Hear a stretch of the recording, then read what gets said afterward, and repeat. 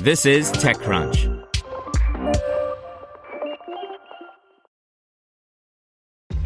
This episode is brought to you by ShipStation. You know, some things take a lot of work, like sending little robots to far-off distant planets. And just as that's challenging, so too is running a successful e-commerce business, especially when there's so much to do. So I want to introduce you all to ShipStation. Now, I love using ShipStation because of its easy-to-use dashboard, which makes managing orders and printing labels a breeze and super smooth. Oh, and the customer service is just out of this world. It's exactly what you need to help grow your business. Sign up for your free 60-day trial at shipstation.com/technews. That's shipstation.com/technews. This is TechCrunch.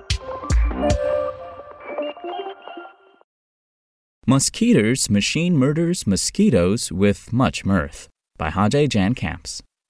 After ridiculing one mosquito-fighting product, I figured it'd be only right to highlight another piece of buzz-reducing tech that was showing off its products at CES this year.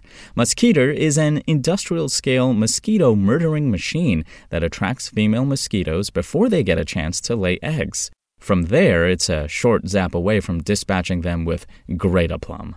The company explains that there are 4 natural components that mosquitoes are lured to before they launch into their vampiric, blood-sucking ways. The CO2 from breathing, the heat signatures from our bodies, UV light at a specific wavelength that mammals emit, and scent. Mosquitter's product uses all 4 to attract the creatures in various cycles to maximize its allure. The company explains its product is designed to work in all weather conditions. It can be operated remotely through an app and can run 24/7 by adding an optional set of solar panels. Once the mosquitoes have been courted into the machine, they are killed without the use of poisons. Mosqitter imitates a living being, which attracts female mosquitoes and pulls them into the device. The results can be seen from day 1. 2 to 3 weeks later, the mosquito's breeding cycle will be disrupted and the territory will be free of mosquitoes, the company's COO, Olga Diachuk, explains, before clarifying that the machine doesn't kill the mosquitoes directly. It has a net that keeps them trapped where they starve to death and/or dry out. The company originally started sales in 2020 and claims it has sold more than 250 units. It is hoping to start scaling up manufacturing in the local areas where the machines will be most needed, including Italy, India, and Zimbabwe.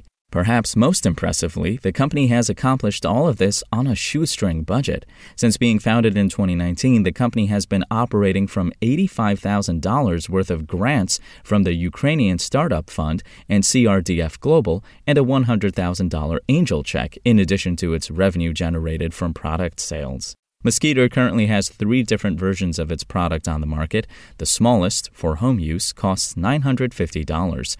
A business-focused version costs $1,150, and there's a large-scale version available for $2,100, which is focused on parks, local municipalities, and larger areas. Spoken Layer.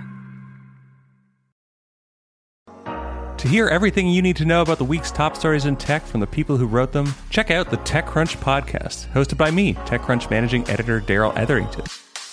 Each week we go in-depth on 2 or 3 of the week's top stories from in and around the startup ecosystem, and I'll be joined by the TechCrunch experts who covered them. They tell us why the news is so important and what they think matters most to you, our listeners, whether you're just interested in tech or that's where you make your living. New episodes drop every Saturday morning, so be sure to subscribe to the TechCrunch podcast wherever you listen to podcasts.